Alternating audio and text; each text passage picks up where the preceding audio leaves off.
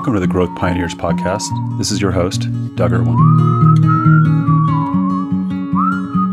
Adam, welcome to the podcast. Good to see you. Thank you. It's good to be here. In person, our first meeting in quite a while. I know. It's weird being face-to-face, right? I can't just turn you off of Zoom for a minute. So. I know. I can't multitask while... Yeah, I can't check emails right now. It's terrible. I know. Well, good. We have to stay committed to our listeners, so that's right. Good. Better be interesting. Yeah. Well, thank you so much for coming. So, Adam, you're the co-founder and CEO of Talage, which is a really cool startup company here in Reno, Nevada, focused on commercial insurance. But why don't you tell the listeners a little bit about yourself, your background, and more about Talage? Yeah, absolutely.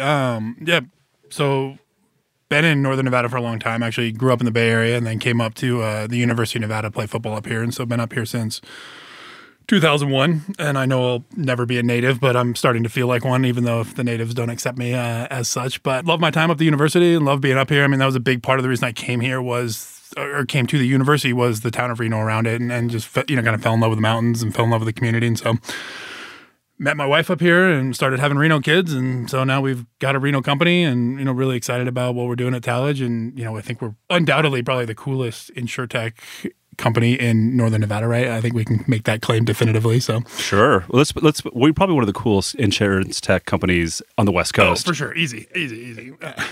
I'd say everywhere, but, All right, good. We'll give you everywhere.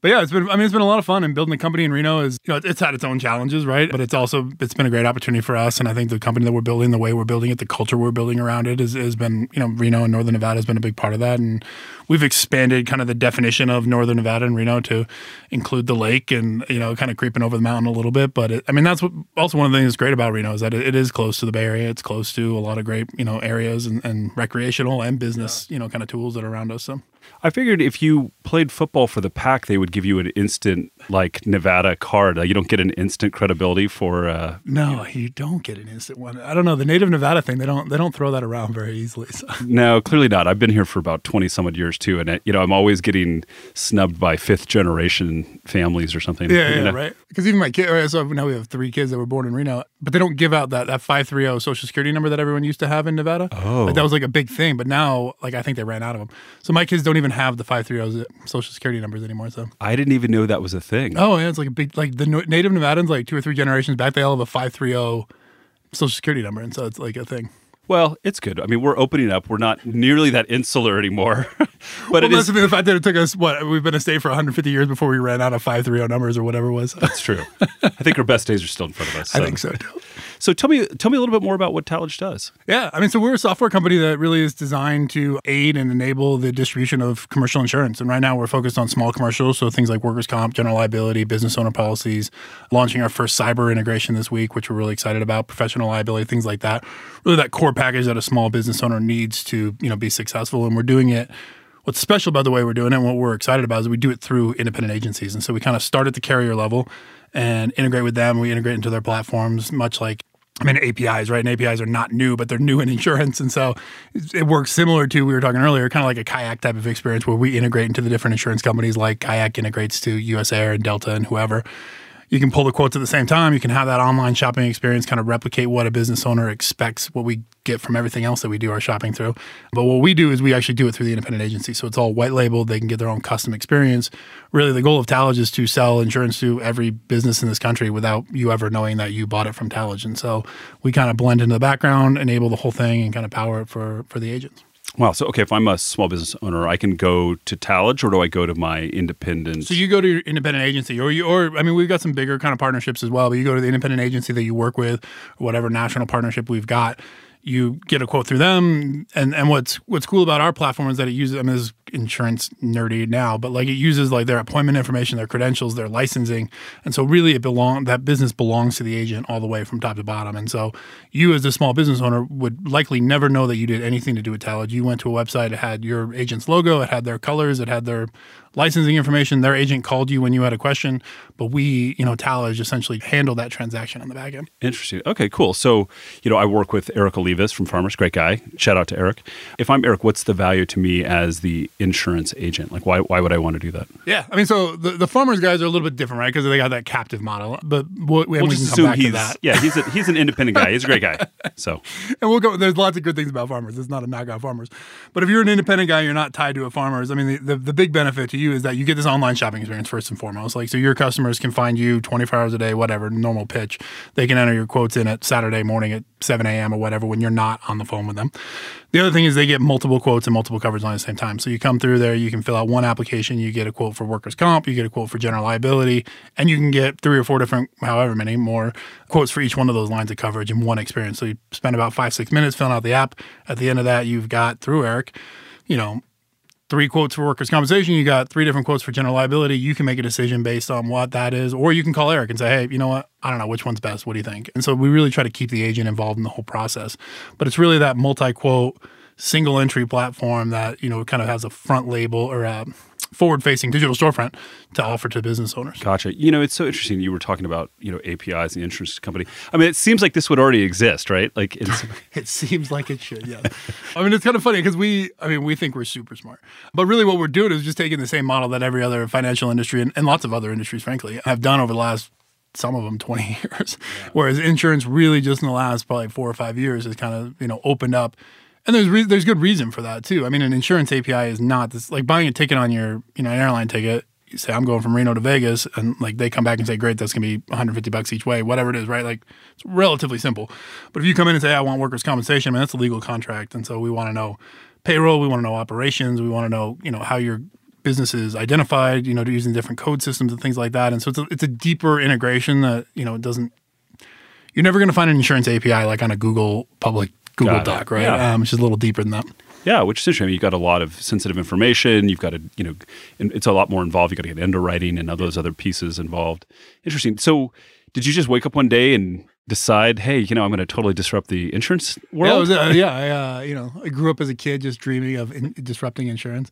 Well, I mean, I'm kidding. But actually, so obviously I'm kidding. But what is interesting is that so my co-founder, Matt Donovan, and I actually, we grew up together. We actually known each other since 5th grade. And so now we joke that we've been working on this since middle school, which is 100% not true, but we'll claim it. But yeah, I mean, so I worked in insurance. So I after, playing football up here at the university, like I was, by this time in my life, I was supposed to be retired from the NFL on my yacht with Super Bowl rings, right? Like that was plan A. Yeah. Plan A didn't happen. Plan B, I always get like, why didn't you just do that? It wasn't my choice, man. Life has a way of giving you what you need, right? I guess it all works out in the end. There's a reason for everything. I fully buy into that, but at the time, they didn't call back. But it's not my choice. It's really, really tough to talk about. But anyway, the point was I had to get a real job. I found some connections in town, and university obviously helped with that kind of thing, and just being in town was helpful, and so got on with a local insurance agency and fell into the industry like a lot of people fall in the industry. And, insurance is not one of those industries where people kind of grow up saying, I want to be in insurance. It's just not. And there's not even, the university is actually launching one now, but there's really not even that many kind of majors around risk management and insurance. And so there's really people kind of fall into insurance after college for the most part.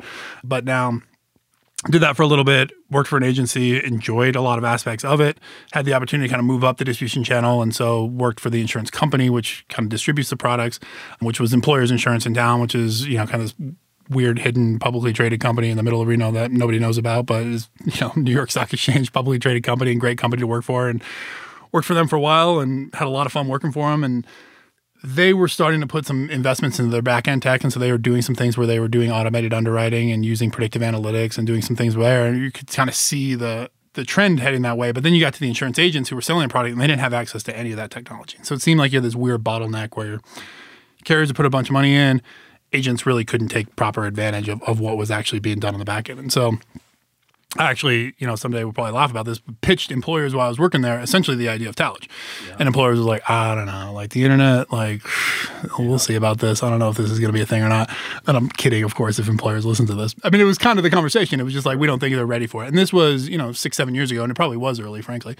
And so then had the opportunity to when I left Employers and then started Talage. And so kind of went back to them. And Employers ended up being one of the first partners that we had on the platform. And so they've been fantastic. And so as much fun as it's to pick on them, I've been instrumental in our, early success. Sure. So what a cool story. I mean, I definitely, I think this moment of epiphany, this sort of this mythical thing, like you just have this idea one day. But I mean, really there's a lot of advantage of working inside of an industry for sure. and seeing the inefficiencies and then having that moment of like, after you're beating your head on the wall many times going, gosh, there's a better way, to go, wait a second, let me just create a better way. Yeah. Oh, for sure. And it's totally one of those things. So, like when I was working, they became LP Insurance as the guys in town, the big agency that I worked for out of college. They weren't LP at the time. They got acquired, and then they were actually acquired by Wells Fargo. And Wells Fargo was an interesting company to work for. Sure. And especially on the insurance thing, right? Like their insurance history has been relatively well documented and not that fantastic at this point. But they were starting to evaluate all these different, they had bought all these agencies across the country and they were rolling up small business into a call center. And so it was this idea that small business could be efficient it could be valuable if you could make it efficient. They were unsuccessful in doing that. But the idea was there, right? And so, me as 25-year-old was like, oh, there's something here. This is interesting. And then, just growing up and talking to different insurance producers and working with different ones at my time at Employers and my time at Wells Fargo and, inside Wells Fargo and outside of Wells Fargo. And it's just kind of this idea of small commercial because it's sticky, doesn't move anywhere. And it really, not that it's all, out of the goodness of our hearts, but the small business really is the lifeblood of the country. Absolutely. Right? I mean, 80% of the workforce works for a small business. And so finding ways to bring tools to small businesses where they can grow and be successful was a big part of what we're doing too. So. Yeah. And it's really interesting. I was talking to a friend of mine, he's doing some real estate investment in the Midwest and really servicing these people that are in these homes that are $60,000 homes. It's kind of hard to imagine given where we're at in Reno. But we 600,000 this month, I thought. Yeah, it's pretty crazy. Yeah, that's a whole other. You don't want to talk about football. I don't want to talk about housing. So we'll have to talk about both football and housing later on. But it was interesting to me because he was basically like, these guys are unbankable.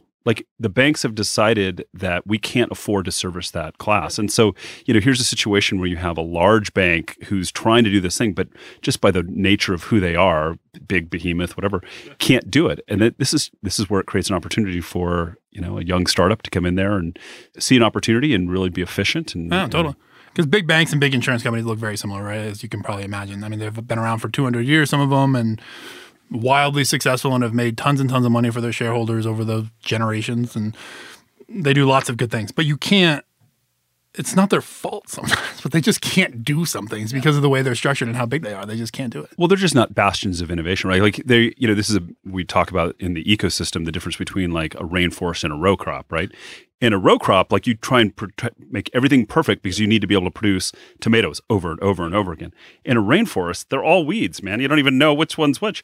And then one day one is huge and, there you go. And that's what, big companies are row crops. They are designed for that. So they're just not good at being innovative, which is a great, if you can understand those opportunities and you can come in and be a young, scrappy company, you can really take advantage of it. And that's where, that's a great analogy. Actually, I haven't heard that one, but I like that. Because insurance is exactly that way. Insurance companies are unbelievable cash flow mechanisms, right? There's probably nothing else on the planet that cash flows like an insurance company, right? They money in, they pay their claims, money goes out, they reinvest the money that's, being held while that claim hasn't happened yet, and then they make money for their shareholders that way. And so the underwriting technology that they have, the institutional knowledge that they have, there's some insurtechs out there that are we're going to redo insurance companies, and to me, that's not the angle. The angle is help them with distribution, help them with innovation, help them with claims, help them with some of these things. But underwriting insurance, they're really good at that. Yeah, weren't they the first billion-dollar company was an insurance company or something? Surely it's been ridiculous. Yeah, insurance is one of the few truly with a straight face $1 trillion industries. It's massive. Yeah. Interesting. So, I think when we met, were you at a bank for a while? You were at Nevada State Bank? So I was at a bank, which was my weird departure in my career. So I was working at Employers and pitched them this idea, and they didn't like it, which was a little bit frustrating. But whatever, it was fine. But the bigger problem was I had 2 kids at the time, twin boys, and my wife wasn't working. She was working from whatever. She was raising the boys at home. And then but I was traveling with Employers. And so I was running the Western sales region. So I had kind of Texas, North and West was my territory. And every Monday I would get on a plane, and every Thursday or Friday I would come home. And it was just, yeah, it's a lot. It was a ton. And I remember I was in Vegas, and I got I would get, whatever. I'm sure you get calls from headhunters and recruiters constantly, right? And generally you ignore it. I'm sure. Don't sell yourself short. But you ignore most of them, right? Like, it's like, I'm happy what I'm doing. Like, this is great. Like, I'm fine. But like, I was stuck in Vegas and like there was a storm and I wasn't even in Vegas. I was in the airport because I was coming from wherever. And like, it was like 10 o'clock on a Friday night. I wasn't getting home till like 1 o'clock. And I get this email from a recruiter and I was like, you know what? Yeah, screw it. Like, I'm out. Yep. I'll take it. And like his pitch was like, we'll pay you the same and you can stay in Reno. And like, that was literally it. I was like, all right, like deal. Just easy pickings. That's funny though. I had a very life-changing moment in an airport too. When at the end of my medical device company, I just was like, I'm done. We're selling. Right. Stuck, not getting home till late. Had some of my kids. Great for clarity. That's funny. Yeah, we haven't had a lot of clarity for a while. I haven't been on an airplane for a while. Yeah, but yeah, so I worked for the bank for a little bit and loved the bank and the people at the bank were amazing. But like very quickly realized like banking was not for me. And so I think it was probably about 3 months after I was working at the bank. And I'm sure they suspect this, but they're probably hearing this now for the first time. Like basically started Talent on the side like about 3 months into actually working at the bank. And then just got to a point where I had to look at it as like, I'm doing Talent and I'm doing the bank, and I'm probably going to fail at both if I keep doing both. And so it was like, I got to pick one or the other. And it just felt like the time to kind of jump out on the edge. Yeah. And I remember when we first met, this was pretty early. I mean, because you guys have been running Talent for what, 5 years, 4 or 5 I mean, years? officially, yeah. I mean, the first iterations of Talent were in 2015. I mean, so Talent's been around for a little bit, and I mean, that's a little misleading, but like that's really when we started working on it. I guess, from my vantage point as someone trying to grow the ecosystem, I mean, we didn't have a lot to do to help support you. It was really frustrated for me that we didn't have, good angel investors. I mean, we didn't have efficient angel capital. We didn't have a lot at that time. And, I had seen a few other companies that were promising like yours either leave or fail. Yeah. And, you guys, despite some of the challenges in our ecosystem, have been successful. I mean, you were able to go raise capital outside the market. Yeah. So tell me a little bit about. No, I mean, I think we're just unreasonably stubborn. Probably like we just refuse to fail. Because it's not easy, right? Like, I mean, I think the media. I don't say the media. Like, this is not like a mainstream media comment here. This is not going political, but I think in the media, like around startups, right? You hear these stories. It was like somebody had an idea, and a week later, Facebook buys them for $300 million, and like it's super easy. That was fun. Like, let's go do that again, right? Like, that's not what that happens on a very, very rare occasion, but like not really. And so it's kind of a grind, and you got to slog it out. And so we were unwilling to accept no as an answer, and we did. I mean. But I think we also recognized that Reno was early, and in some ways we were okay to kind of carry that flag and carry that burden because we kind of had the thought of, we talked to a couple of angels and there just weren't that many, right? And so we got a couple no's and it was like, that was kind of Yeah, you've tapped well there. And you're getting, that's the other thing too, when you're raising money, like you can get a lot of no's. Yeah. And so when you only have like 5 people to go to and you get a couple no's, it's like, all right, well now we're out of people. But I think we also recognize, we kind of had the attitude of like, and it wasn't like an angry thing, and we're not angry for those investors who didn't invest in us. But it's kind of this attitude of like, look, some of these guys are gonna have to miss, right? Like, and I think Reno needs to miss a couple times before they really understand that, you come in here and again, we would never call these people out. There's no, we don't hold a grudge or anything like that. But it's like you passed on Talage. These guys are going to know they passed on Talage when, hopefully Talage is a huge success and we go out and raise more money or we get bought by somebody or whatever. And I could have had that, right? Yeah. And so maybe they missed out on us, but they won't miss out on the next guy. And they're going to take a closer look and they're going to say, okay, that's not as crazy. Somebody can do this in Reno. You can build a big company in Reno. You can be successful in Reno and take a harder look at it. And so I think sometimes people need to win, but you also need to miss. So it's so funny you mentioned that. Actually, like this happened in Ann Arbor. Duo, Duo, very big success, couple $1 billion exit. The local angels were not part of that. Yeah, or not all of them. And I don't know all the intricacies, but it broadly some people missed. And I think part of the point of that was the process and the way that they interacted with Duo. They were just like, no, it's easier to get capital other places. And, us being so close to the Bay Area can be a bonus, right? I mean, you guys were able to go to Silicon Valley and get seed funding and what, you guys have gone through a couple rounds now? Yeah, so we've raised, total we've got $6.8 million was what we raised total and through, a friends and family round, a seed round, and whatever. We called it an A, but at this point, like A's are it's a moving $30 million, nope, no back of a napkin rounds apparently. But yeah, we called it an A at the time. But I think that also speaks to being in Reno that you maybe didn't raise as much money as some of these other companies, but you can be much more capital efficient. This is for sure. I'm sure your engineering costs and all of those are engineering costs. They're definitely reduced a little bit, right? We are pulling some talent out of the Bay Area now at this point, right? Because we just need bodies. I mean, the one that always just makes us laugh is like our rent, right? Like compared to the San Francisco area. Like, I think our investors, I mean, because some of our investors have never actually been to our office just with COVID and things like that. And so, they see the rent line on our budget, that we send out, and they're like, you guys like live in a closet? Like what it, I'm like, no, it's a nice office. Like, you're right next to Code Coffee. Right, it's a we nice got a area. Yeah, we got a coffee shop. We got a nice courtyard. I mean, it's beautiful. It just like blows them away. It's like, really? Wow. Oh, yeah.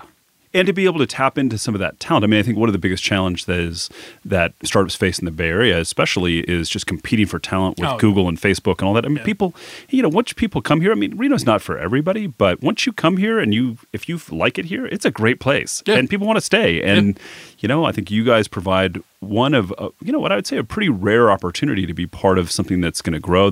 I imagine your employees have equity. Yeah. Some of them do. No, every employee has equity, which was important to us as we were building a company. We wanted that to be, part of what we did. We wanted people to own part of what they're building. And so that's fun. But we're excited about that. But what's interesting is that like people in Reno like don't understand that. Yes. And so there was kind of an education kind of piece of like, hey, you get equity. And they're like, cool. Like, what does that mean? Because it was like there aren't a lot of companies in Reno that we don't give them anything. They earn it, obviously, through a lot of blood, sweat, and tears. But like the idea of having equity in the company you're working for, there's not that many companies in Reno. And so explaining stock options to people, explaining some of that stuff was just kind of, I don't know if it's funny or anything. It just is. Oh, no. It was interesting to kind of walk through that process. It was good, actually, because we had to really understand stock options. Totally. But, I think this is the thing, though. This is part of the sophistication of the ecosystem, right? People, I had a friend of mine who was looking at two different jobs. One had some equity in the other, and he didn't even really connect with that. Yeah. And I'm like, this is wealth creation. Like, I can make $5,000 more a year here, but this is a place, but they give me a couple thousand shares. And I'm like, my first job out of college, I had like 3,000 shares in a company. Yeah. Ended up going public, and it wasn't life-changing money. But it was wealth creation for me at like 25. Absolutely. And that fundamentally set me up on a different trajectory in life. Yeah. And so I don't think people quite recognize that. And as we start to see more startups, and hopefully you guys will have a big exit and you'll mint a bunch of new millionaires, that will play out, the kind of that flywheel being played forward. And it just goes to show other people in Reno what's possible. Like startups aren't these like, they're needy in the very beginning, but they have potential to create real wealth in the community that will transform it for generations. Right. And the flywheel was exactly right, because like, and whatever, maybe we make a bunch of millionaires, maybe we make a bunch of 100,000aires, right? Like that's right too. Yeah. I mean, you're 30 years old and I hand you a 200, I mean, I'm almost 40 and you hand me a $200,000 check. I'd be pretty excited about that. So you can almost buy a house now. I can put a down payment on one anyway. But I think that's like, and so like people kind of get the bug, right? And then now all of a sudden you got $200,000 in your pocket and you got an idea that like, hey, Taledge was close, but like I want to spin it a little bit different way, right? And like, I think that's how Silicon Valley became Silicon Valley over the course of 50 years. And you can't fast track that really, but like, there's exits, and then people who got money from that exit put that money into the next startup, and that's when you kind of get this thing. And I don't think there's a shortcut to that, unfortunately, but that's where we need to go. I'm with you. I think, what I've noticed over the last, I've been doing this work at Edon for 9 years, which is kind of amazing, honestly. It's the longest I've done anything, actually. I ran my startup for about 8 years. But yeah, just noticing how that sophistication level is continuing to increase. And, it takes entrepreneurs locally. It's taking folks from outside, kind of bringing their expertise. It's requiring our service providers to up level. Yep. That all has to kind of come up. And that's not something you just snap your fingers and it just happens. It takes time. Yeah. And the good thing too is like, and, we're like to think we're a part of it, right? It's the network. And I think that's one of the things I am learning constantly. And like, it's just life, right? It's who you know. For better or worse, it's just that's how the earth works, right? When you have a company like us and we go out and we raise some capital from the Bay Area. And so our lead investor, Maris Capital out of Palo Alto, we were the first check they ever wrote for somebody who wasn't within that 15-mile radius around Palo Alto. And like that blew their minds. Like, and now they joke all the time that since they wrote a check to us, they wrote a check to a company in Arkansas and a company in Germany. So like Reno was literally like this eye-opening thing of like there are companies that aren't on BART, right? So like that idea really opened their eyes up. And if we can, it's not going to happen all the time, but like if there's an investor who wants an intro to Maris, right, and Maris knows us, and that's how this whole thing, like if you're trying to meet investors, having a warm intro from another founder is the way to do it. And the more founders we get up here, the bigger that network gets, the more money that comes in, the bigger the network gets, right? Like so. Totally. We're literally building bridges like one relationship at a time. Oh yeah. And that, like you said, that just takes time. Yeah. COVID has definitely accelerated that. I think that, your Maris was probably pretty early. I mean, I remember it wasn't that long ago that people were like, I don't invest outside of my backyard. And now the world has shifted. Yep. They obviously the political instability of the coasts and all that other stuff. I mean, there's just all these macro effects that have opened people's eyes to that. And now I think it's much more open to for sure. investing. But that was pretty early days. No, it was. And which is such a ridiculous, I mean, honestly, what is why would you need to be down the street from somebody, right? Like, you're just going to check in on their office and make sure their artwork on their walls is appropriate. It's a ridiculous concept. And I think COVID was awful, right? But I do think there are silver linings that we can take from every situation that you come into. And I think that's one of them. I think it made the world smaller. It opened up the opportunity for kind of the non-coastal startups and founders across this country. And a lot of the coastal ones moved in, I think. I think people went back home to their families and recognized that, spending 2 hours on BART a day, maybe wasn't the best quality of life. That 2 hours could be spent with their kids or see their grandma or anything else, ride a bike, literally anything else, right? I can think of anything else other than spending 2 hours on BART a day. It's just so loud. I don't know what the deal with that one is. It is loud, and it's hot. It's hot all the time. Even in the winter, it's hot in BART. It's just hot all the time in BART. It's just, it does nothing for me. I got to tell you though, I am going to be on BART next week. Now that I'm flying Jet Suite. Jet Suite is awesome. Jet Suite, dude, we just discovered. So we went down to Newport 3 weeks ago or something like that. One of our investors, so we're starting to raise capital again, actually. And so one of our current investors down in Pasadena, and so we met him down in Newport, Southern California. It was the first time I actually met him in real life. He actually wrote a check right before COVID, and so we were supposed to meet last spring, and then just never did. But yeah, anyway, it took Jet Suite down. That blew me away. Oh, it's game changing. Now I only want to go to Oakland, Orange County, and Vegas. If it's not one of those places, I'm not going. Sadly, I had to fly out Friday morning early, so I couldn't take the Jet Suite flight, and I was trying everything to get out of the Thursday night thing just so I could fly Jet Suite.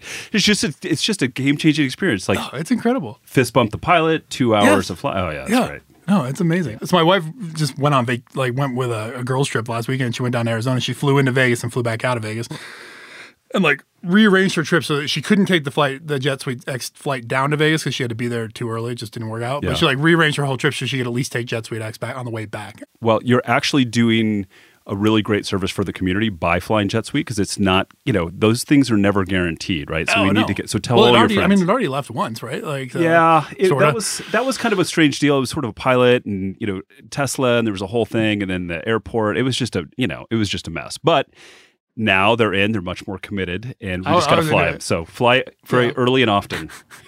Should we note that this was not a paid commercial for Jet Suite? No, it should be. I will put a link to Jet Suite on the bottom note, just because it's my personal mission to make sure they're successful. No, they're incredible. I was blown away.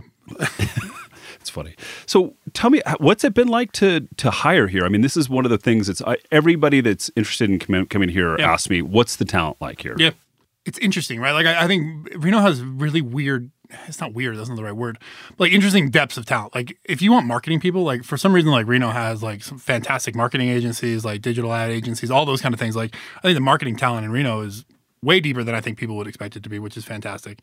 On the engineering side, there's a lot of talent here too. The tricky part about, and I think it's actually changing with COVID, which is helpful, but there's a lot of hidden talent in Reno, and you got to find it because there's a lot of people that have been working remote for Silicon Valley companies for 10, 15 years, and they live in South Reno, right? They just work out of their house. But it's how do you find those guys? Because they don't network, they don't do anything. They just work for their company and they go home. And so finding some of those guys is trickier. But I think there's some recruiters in the Reno area who've kind of tapped into that network a little bit and have done a good job. And so, I mean, our engineering team, we're a little distributed at this point. I mean, we've got 21 employees total at Talage, and I think six of them are actually remote, wherever they are. Mostly it's the salespeople.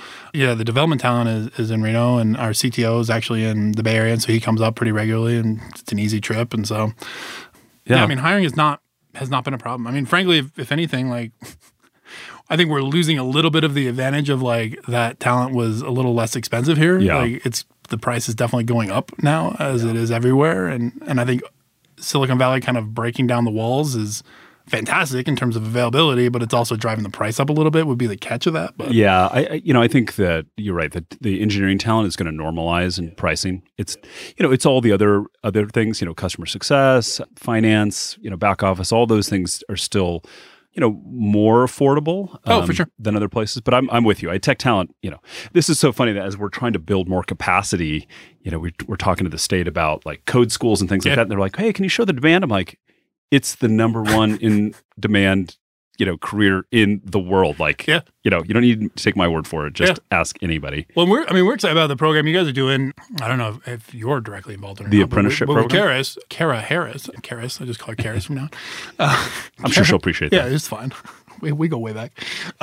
But with Kara and TMCC and the program up there, I mean, so I called the other day. I was like, hey, can we hire all these guys? Like, I mean, we'll take them on and kind of build like it's not an internship program, but like something like that where it's like, we'll take them on and then, give them a 90-day trial or like, I don't know, whatever, like figure something out. But like, I mean, we just need bodies and like, we need people we need smart people who know what they're doing. And what we do is so specific that like, there's probably somebody out there somewhere that like, we're going to like, oh, I integrate with insurance carriers APIs, right? Like that person doesn't exist. Yeah. But we just need smart people who like, can work hard and understand it. And we can train them on the details. And so programs like that, I think are fantastic because it's like, look, we got people who are willing to jump through some hoops, people who are willing to, put in some work on a 2-year program or a 1.5-year program, whatever it was, and, and work hard. I mean, that's the biggest capabilities we need. So. Totally. You need, good cultural fit. Yeah. And I think that's the secret, right? If you can help find the talent, because they're coming out of the schools with it's just a skills mismatch. I mean, it's just fundamentally, I thought they'd fix this. I mean, I came out of school with an engineering degree and it was true then, and that's been a long time. I don't know. And I don't know what it is. I mean, I've obviously still have a lot of connections up at the university, but like, I don't know if it's just like the old money from like the IGTs who, and this is not a knock on IGT, but their technology is very different, right? It's not web-based technology. It's it's built into these things. And so, I don't know if it's still an influence on them kind of driving the school of like, we need people who know C++, and it's like literally nobody else wants that except for them. I don't know how we don't have the clout that IGT does. Right? Like, we're not going to give $1 million to the business school. Like, I can't do that. Yeah, and I'm not even sure that's the issue. I mean, it's not. I'm sure that's part of it, but it's just, the accreditation standards, the requirements, all of these things, and, it's more of the theoretical basis. Whereas I think if my kids went to school today, I would probably suggest they get a liberal arts background and then also plan to go get a technical certification. Yeah. So to kind of make them good humans, give them good human skills and then technical skills, or some combination thereof. Well, no, I mean, because you need to be a good learner, right? Because even if, I guess that's the problem too, is like, whatever, not picking on C++ or IGT or anybody I had to else. learn C++. You can pick on it. It's painful, man. I still have nightmares about pointers. But the problem is, like, even if we go out and we're going to say, like, okay, like, I don't know, the language today is React. We want everybody to use React. It's the greatest thing since sliced bread. Like, by the time you're done with that degree, like, the React will no longer be the greatest thing since sliced bread. Like, so there's really no way to keep up. And so it's really, how do you teach that lifelong learning ability? Like, that's the important thing, is like, here's some fundamentals. Here's how basically the whole thing works together. And then, like, and now here's how you learn a new language that we don't even know exists yet. And like, that's I think the critical part. Yeah, no, I agree. What's great though is just like, how the community didn't really understand about wealth creation and stock options. I think our economy has not been driven on technology. And so you have generations of people not even really understanding. So you're starting to see the basis of this in the robotics. So robotics is kind of like the gateway drug to other technology, right? Gateway drug. The Lego robotics is like your transition into other technologies, which is what do they call them? Users, right? Same thing. It's still the same thing. All of those things are starting to play out in the at the grade schools and all that. So I think you're seeing that collective shift. And those of us that came from technology, you show up here and you're like, this is a no-brainer, and then you start to realize, no, it's a no-brainer for people that grew up in technology. It's definitely not a no-brainer when the predominant industry was hospitality, gaming, and other things. Yeah. Yeah. And so I think that's the big collective shift, because you need your parents to be like, oh yeah, maybe you should go do computer science. Yeah. And if they didn't even know that was an option, it's a problem. So this is kind of a rising tide thing. I've noticed this is also elevated over the last couple of years, but we started from pretty far down. Yeah. No, I think, even looking back at my 20 years in Reno, right? Like 2001 in Reno is very different than it is today, right? For all kinds of reasons, right? Like, I'm 6'5", almost 300 pounds. All my buddies in college were 6'5", 300 pounds. And like, we didn't go downtown because it was terrifying. And now downtown's fantastic, right? Like, so like, even like the work that we've done and, the city council's done and groups like you guys have pushed on in terms of cleaning up. Like, it was almost like in 2010, like Reno realized they were on a river and it was like, oh, this is cool. Like, we should maybe do something. Yeah. No, it was illegal to swim in the river for many years because it was antithetical to the casino business model. Yeah, exactly. Right? It's just like, wow, like, we're on a beautiful river. Like, maybe we should do something. Like, put some bars and restaurants on the river. Like, what an idea. And whatever. Maybe better late than never, right? Hey, at least we're getting to benefit from it. I sadly, I'm a little old to go to the bar hopping now, and they're all good now. Unfortunately, back in the day when I was in that, it was like Sierra Tap House, which is what Good Friends Bar. Yeah, yeah. It was the only option. There has always been like really good things, and it's just like, how do you kind of multiply that and make it better? And I mean, what they're doing with Midtown, and I mean, even what they're doing on 4th and everything over there with, you know, where Louis and the Depot is and things like that. I mean, they're doing, I mean, it's come a long way, and you know, we're pretty excited about being a part of it. And I mean, we use Reno to sell, you know, come into Reno and. And so is that working for you? I mean, you know, I'm curious. I mean, you said about how you have some people from the Bay Area. Over these years, have you noticed any kind of shift in terms of recruiting? I mean, a little bit, but like, there's also like COVID, right? And so I don't know that our data is like useful, frankly. I mean, because in November of 2019, we closed our last funding round and actually started hiring. So on that day, I think we had 7 or 8 people or something like that. We closed the $5 million, and then we put together this big hiring plan, and we hire a couple. And then obviously fall of 2020 or spring of 2020, like everything locks down, right? And so our hiring, it just changed. We've hired more people outside of Reno. I think that's more of a function of COVID than it is of anything else, frankly. Yeah, it'll be interesting. I mean, have you seen any other shifts in your industry or as a result of COVID? Or so our industry is interesting because like there's obviously some big coastal startups, right? But like a lot of the insurance companies are actually based in weird places, like Iowa and Ohio, right? Has like a bunch of insurance companies that have been there forever, Illinois. So there's actually like InsurTech in general is actually really strong in the Midwest. I mean, the Midwest is doing a lot of things like Reno's doing, right? Like trying to attract companies and doing things like that. And so we see a lot of those. There's obviously the big New York guys around the insurance companies in New York and things like that. Just the general finance world. In InsurTech, I mean, there's a handful of West Coast ones, but there's not. I mean, the Midwest and like New York City is where most of the InsurTech companies are. And then there's us, and there's obviously a handful of Bay Area guys. But yeah, they haven't shifted around too much. Yeah. Who do you consider your biggest competition? We don't have any. We're superior in every single way. Spoken like a totally humble startup entrepreneur. I mean, people who would think we're competition to them is probably a better way to say it. No, I mean, there's a handful of companies. I mean, there's one in Boston called Tarmica. And there's another one, where are they based? I'm blanking on where they're based right now, but called Semsi. There's another one actually that just got acquired. They were actually in Ohio. They were in Columbus, called Bull Penguin. They just had a ridiculous exit, which is cool because when things like that, I mean, they sold for like $500 million on like, I don't know, like $15 million in projected revenue or some ridiculous number, which is crazy. And there's pros and cons in numbers like that. Sure. But the good part is, I mean, like people are interested in InsurTech because it's like, all right, they're recognizing like this is $1 trillion opportunity. And like, it's not one of those things where it's like you need to capture 50% of the market. It's like you need to capture 2% of the market and like you're a big deal. Which is great. I mean, unfortunately, my medical device company had a small market. So we had to capture a lot of it. All of it. Yeah. It's brutal. Yeah. And I didn't fully appreciate that because, I'm in there just selling and trying to but you're right. I mean, if you can capture a small percentage of that market. Yeah. I mean, when we look at, because I threw out that $1 trillion number and that's a true, not like I think it's like 1.3 trillion or something was insurance premiums last year or something like that. But like the target we're going after, like we whittled that all the way down to like 100 billion small commercial market, right? This is just this tiny little $100 billion market is what we're going after. Yeah, I mean, we're not touching life insurance. We're not touching personal auto insurance. We're not touching health insurance, like, your normal benefits insurance, things like that. I mean, so we don't touch any of that stuff. I mean, we still are looking at a $100 billion opportunity. And so it's just a huge market. And it's gained a lot of attention, like I say, because we've had a handful of interesting acquisitions in the last year or so. Yeah. So VCs are kind of all over it, which is a positive for us right now. Yeah, it's interesting, though. It's tricky to be in that space. I have friends who ran Sidecar, which was an early competitor to Uber. Yeah. And just having this conversation around how much money to raise and how to do that. He was, one of the things he had some regret about, maybe regret or just, hindsight was he would have raised a lot more money earlier if he would have really appreciated the competitive nature of Uber, right? Yeah. And so you just, I'm curious about that. Like as you scale and you have big entrants in the markets, like how do you navigate that? It's interesting because there's definitely like, I think in my nature, just a little bit more conservative, a little bit where it's like let's raise what we need, right? Let's not raise more than that because we'd like to own some of this company at some point, right?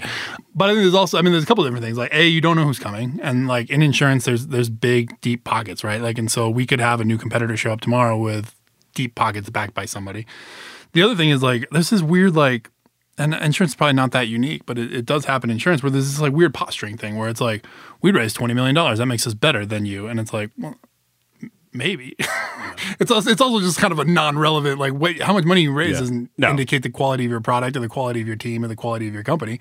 But in a lot of ways, like insurance kind of has this validation. And again, I think a lot of industries do that. But insurance has this validation by amount raised. And so part of it's like, well, if we can raise 10, like, yeah, but if we can raise 15, then we can tell everyone we raised 15, even though we really only needed 10 or whatever, right? Like, I mean, you kind of get this weird number of like, how much do you really want to raise and why? Which, to your point, is not, I mean, that's not a good measure, right? I mean, really. It's a ridiculous measure. It's like, oh, great, look at how much company I sold, Right. Really, I think the question is around what is needed in the market, like for you guys to capture the market. And if you really are going to compete, like, Uber and Lyft were really good examples of that, just battling it out. And now they're both, successful. Yeah. But, what do you guys really need to take it to the next level is the better question. And it's interesting. I don't understand the dynamics of your industry well enough. No, it's an interesting industry. And like, part of it, I mean, it's so relationship driven. And so like, part of it's just like being around and a lot of it's like marketing and name brand recognition. And, the way we get in with the carriers, I mean, these integrations, like, you can't really copy what we did. I mean, you can, like, good luck to you. Because basically what we do is you have all these carriers that have all these APIs. And as you can imagine, like, they're not all created equal. And so you have different quality, you have different, some of them do different things. They have different levels of deepness of integrate. I don't know if that's a real word, but like whatever. Some of them you can get in deeper and some of them are more surface level integrations, right? And so what our system actually does, and like the coolest thing we built, which is like completely invisible to everybody, is we take all these APIs in, we take in all their information, and then we essentially have a centralized API, the Talage API, that takes all that in there, standardizes it. Because insurance is like an industry of standards that like nobody likes the current standard, so they make up a new standard. And so now there's like 15 standards in the insurance industry. And then you have 50 different states because the jurisdictions are by state, not by the federal government. And so you have, 50 different states doing different things. You have, different, like you have the SIC standard, you have the NAICS standard, like all these nerdy insurance terms. And like people were like, well, I don't really like SIC. So they made up NAICS. But then like some people did like SIC, so they kept it, right? Like, so it's like, very fragmented. Yeah, and then you have carriers that just like literally made up their own. They're like, this is our version. It's like, sweet, thank you. And so like we take in all these different sets of codes and we basically made the Talage code. And so now like if somebody else wants to integrate, because we have a public facing API too, so like you don't have to use our interface. If you want to build your own, you can actually access our integrations through a public facing API of the APIs. And so we can kind of standardize that whole thing out, push it all out where you like, here's one set of standard codes. And so what we built, I mean, we kind of laugh, like the most valuable thing we ever build may just end up being an industry standard because insurance has just never really had one. I'm fascinated. It's sort of like the one ring to rule them all. Yeah. You guys have got very similar. You guys big Lord of the Rings fans? Was that some the of inspiration? us. We had a lot of engineers on the team. It's pretty nerdy over there. Yeah, well, they were telling me we went to lunch the other day for the first time in like a year, and they were explaining to me like the hierarchy of nerdy things, and like Lord of the Rings was better than Star Trek, and I think Star Wars might have. Where was Star Wars? I forget. But anyway, there was a hierarchy of nerdiness that they were explaining to me, and that like that's nerdy, but like this isn't nerdy. Because a couple of them had learned Elfish, and they told me that was cool, but learning Klingon, like Not so cool. Not cool. This is tough. This is good. This is a good thing. I mean, I think you should have a T-shirt that shows the hierarchy of nerdiness. I would totally wear that. Like I think it's like Magic the Gathering, right? Like that's the top, like that's the pinnacle. Like nobody's nerdier than them. Like the Dungeons and Dragons probably right below that. So. Yeah, funny story. My brother and a bunch of his nerdy friends from Stanford like hire the best dungeon master in the world, and they come and play in Reno for like a week, and they and what his wife calls it SWS, stupid wizard shit. I like it. It's great. It was fun. No, it's just, but that's part of what you get when you're working in tech. No, it's been a blast, and it's like I mean, working in tech and working in startups, right? Like it's not for everybody. Like that. I mean, I remember going to college and like taking these courses, and they're like, everyone should build a startup, right? Like that was like I took one course was like kind of everyone should build a startup, and I was like, this is speaking right to me. And then like I was kind of sitting there, I was like, why doesn't everybody build a startup? Like seems so obvious. And like a year in, you're like, oh yeah, because like a lot of it really sucks. There's just a lot of things you don't plan on, and the people issues that come up. And even when you're a little company, you get these little like weird little people issues. And it's like, guys, just focus on the bigger picture. And so kind of leading at that, I think you understand that there's a lot that goes into it. It's not a 9-to-5 gig, right? Like it never turns off. I mean, even when we go on vacation, like I'm taking conference calls every other hour, and it's just there's a lot to it. And so I think there's a lot of negative things about a startup. But on the flip side, I mean, there's nothing more fun. I mean, you wake up every single morning, you're totally energized, and it's literally like, we're going to do this. Yeah. We've built a great team. Like people are surrounding me, and now that we're growing, we have people that are way smarter than me. I mean, I tell people all the time, like Talage was my big idea. Like I don't have any more ideas. So like I need you guys to take that one and now make it bigger. Like that was my contribution. Like now it's your job to actually make it even bigger, right? Which is great. As a leader, you get to empower all your people to create. It's fun. And it's amazing. When you take something from 0 to 1, there's nothing else quite like that. I mean, No, to really it's super cool. to kind of create the world with through your own eyes is a very rewarding thing. Yeah. But and seeing the employees like buy in, like that's been one of the coolest things for me kind of personally is like I had this idea, right? Like originally like, probably 5 or 6 beers in, like in my backyard, like the original idea for Talage like got written in a notebook, right? Like super, super early, then synced up with my co-founder, Matt.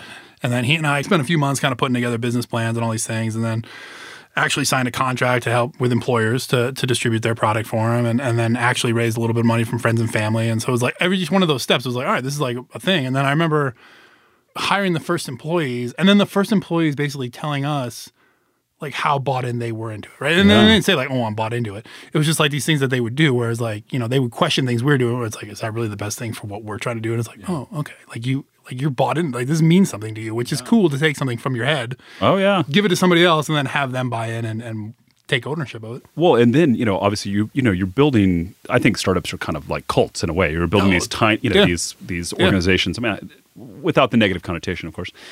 They're built around your drinking. Yeah. We all wear the same color clothes every day, but like you do? Oh, that's good. I would just pay attention to the comments that come around. You might want to make sure your staff is all there. We don't. It's not true. No.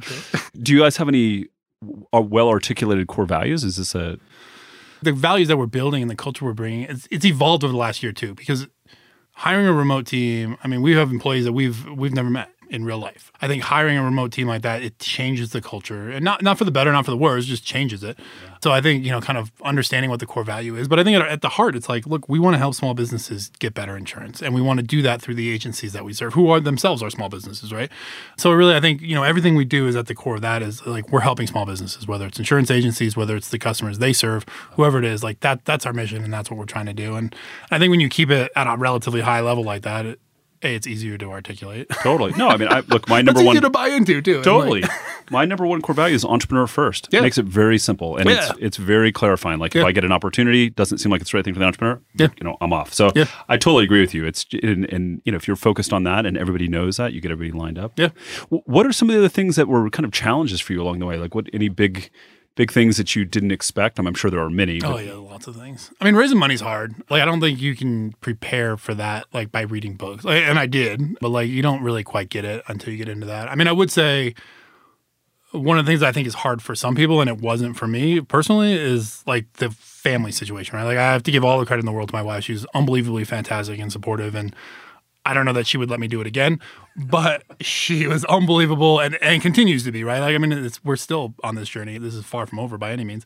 That can be very difficult if you don't kind of get the family on board. And I think we sat down and we're like, look, this is going to be hard. Like, we're not going to take a salary for a minute. Like, we're not going to do some of these things. Like, money's going to get tight. Like, we're probably running the credit cards up a little bit. Like, all these conversations, I think you just have them out. And then when they happen, like, it's not a surprise. Like, it still sucks, but like, it's not a surprise. Yeah. And then you can kind of work through it. And so, I think I did a halfway decent job of holding the timelines. I was like, we're going to be really broke for like a year. And, I think it was 18 months before we were a little less broke. So I didn't quite hold there. But I think having those conversations up front, I think is a big deal. And then I think raising money, like I said, it's hard because it's like you're going to hear no a whole lot. And you have to be okay with that. And you have to be able to say like, okay, it's not personal. It's not, it's not a no. It's more of a not right now, right? Or maybe it is a no and like whatever. It's just a bad fit. They don't usually like to tell you no because when the bigger investor comes in and then they're like, oh, well, maybe I should be on that. They don't want to burn that bridge. And we see that all the time. I mean, we got a lot of, kind of soft maybe no's. And then we get a lead investor and they're like, oh, well, maybe we'll come back in.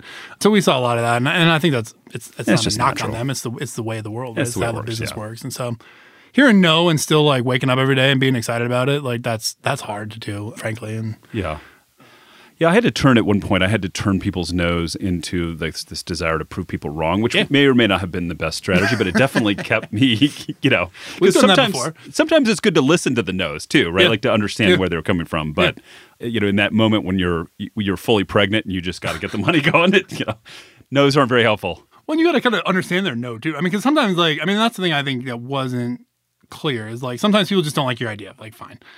But like and I expected that. But the thing that was like weird to me is like sometimes people are like, and I didn't realize this either, the VCs are constantly raising money too, right? Like, I mean, there's this whole game that kind of runs up the trail.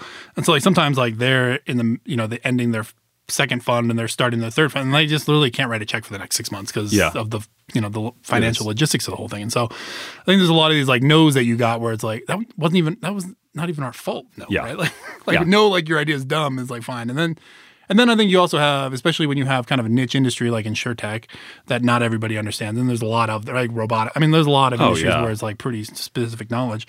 Like you need investors who at least understand the opportunity and understand that. I mean, we had a couple people tell us like, we don't think this is a big opportunity. And it's like, you're wrong.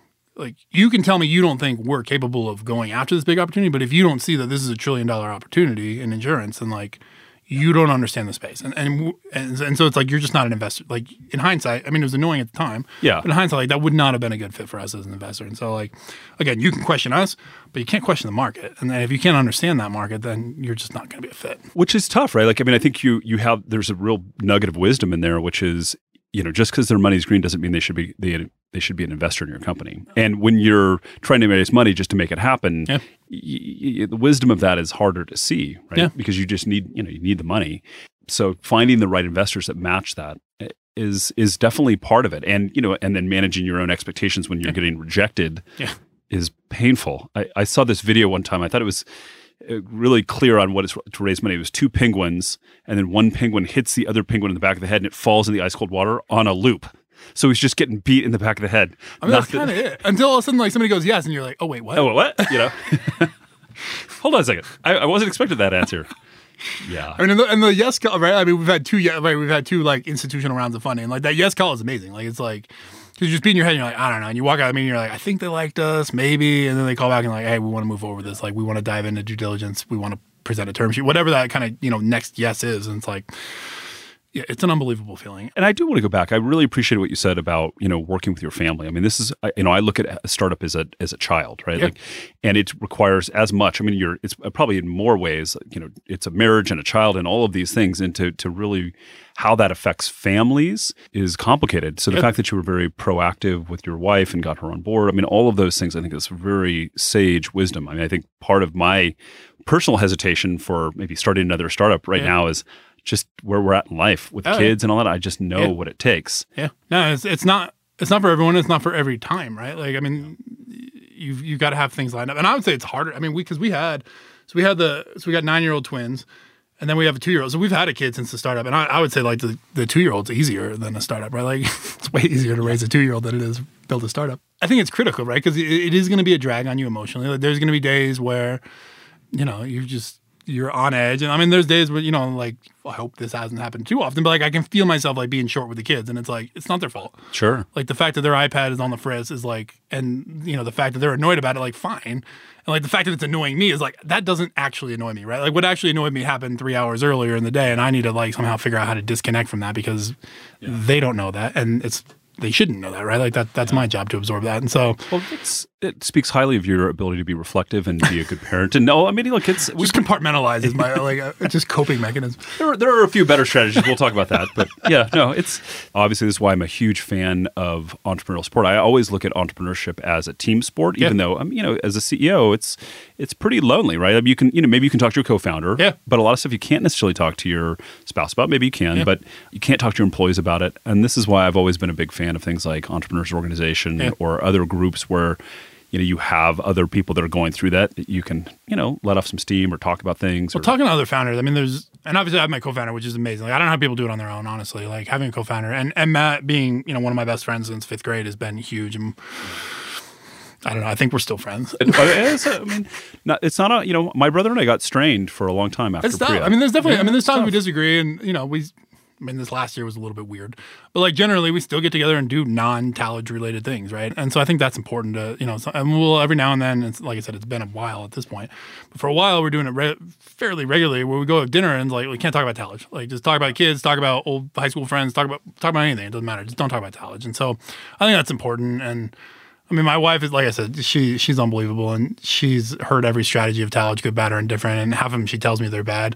And she's a lot of fun, and like I remember we posted something on social media the other day. It was something like, I mean, it was a nerdy comment. I'll give her credit, but it was like, like ever wonder like how your insurance APIs? And she literally calls me. Like we posted this on Facebook, right? Like, and I don't think I even thought about it, but she calls me and she's like, "Hey, dumbass! Like no one's ever wondered where their insurance APIs come from." I was like, Well, then she's definitely playing out her role as keeping your ego in check. This is the same role my wife. They must go to school for it, and like, I don't know. Will say, like, she's unbelievable on the flip side. Where like I'm having an off day, like she's the first one to be like, "You got this. Like we got this. We can figure this out." That's and I mean, she's bought in. And I had for a long time, I had a depth chart so I've been working from my garage during quarantine. Yeah. And so like, cause it was the only place in the house you couldn't hear the kids. And so set up in the garage, and it was pretty comfortable. Like it was a big garage. It's not that. I had this whiteboard and I had like a depth chart on there. And she came in and she put herself like over me on the depth chart and over Matt and myself. And was just like, she's like, I'm running this. And I was like, okay. The fact that you believe that, and she probably is actually, but like you need that kind of buy-in from your family. Oh, totally. No, that makes all the difference in the world. I mean, it just, one of my, deep personal missions is to help entrepreneurs, be successful, but then also be successful in life and find this balance. Because, I've seen the negative side of this. I can see how these things consume people and end up in, divorce or worse. And so it's just one of those things where I just have a deep passion for supporting entrepreneurs at all levels. That's important. I mean, because we've tried to work Talage, and like, I don't know, it's worked so far. I don't know if this is the long-term answer, but like this whole like work-life balance thing, like it's two separate things. Like I don't really believe that. Like it's one thing. Like your work is your life and your life is your work, and it is your family, right? It's all at the same time. And so kind of mixing it all together, I think, is valuable. And like my boys, like one of their favorite things to do is come down in the office like on a Saturday, and they just putz around and they steal all the Post-its and they write on the whiteboards and like it's like the most fun. We had a parent conference before the school year ended,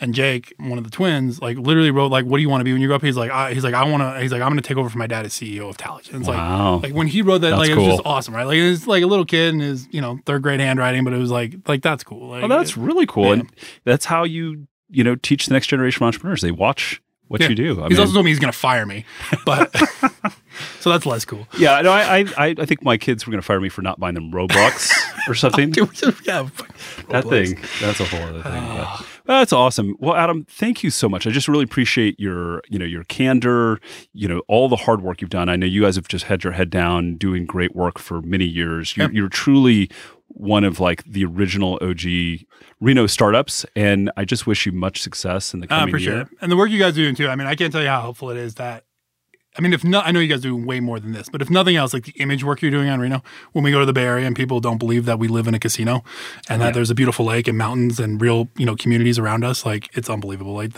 what you guys are doing there, and just the image work alone has been fantastic. So I appreciate it. Well, we did take a Lieutenant Dangle costume to TechCrunch, so I don't know if that helped, but we're having fun with it. You got to own it. You got to own it. You got to take it. It's all got to be fun. Yeah. Awesome. Well, have a great one, and thanks for coming on the show. Awesome. Thanks, Doug.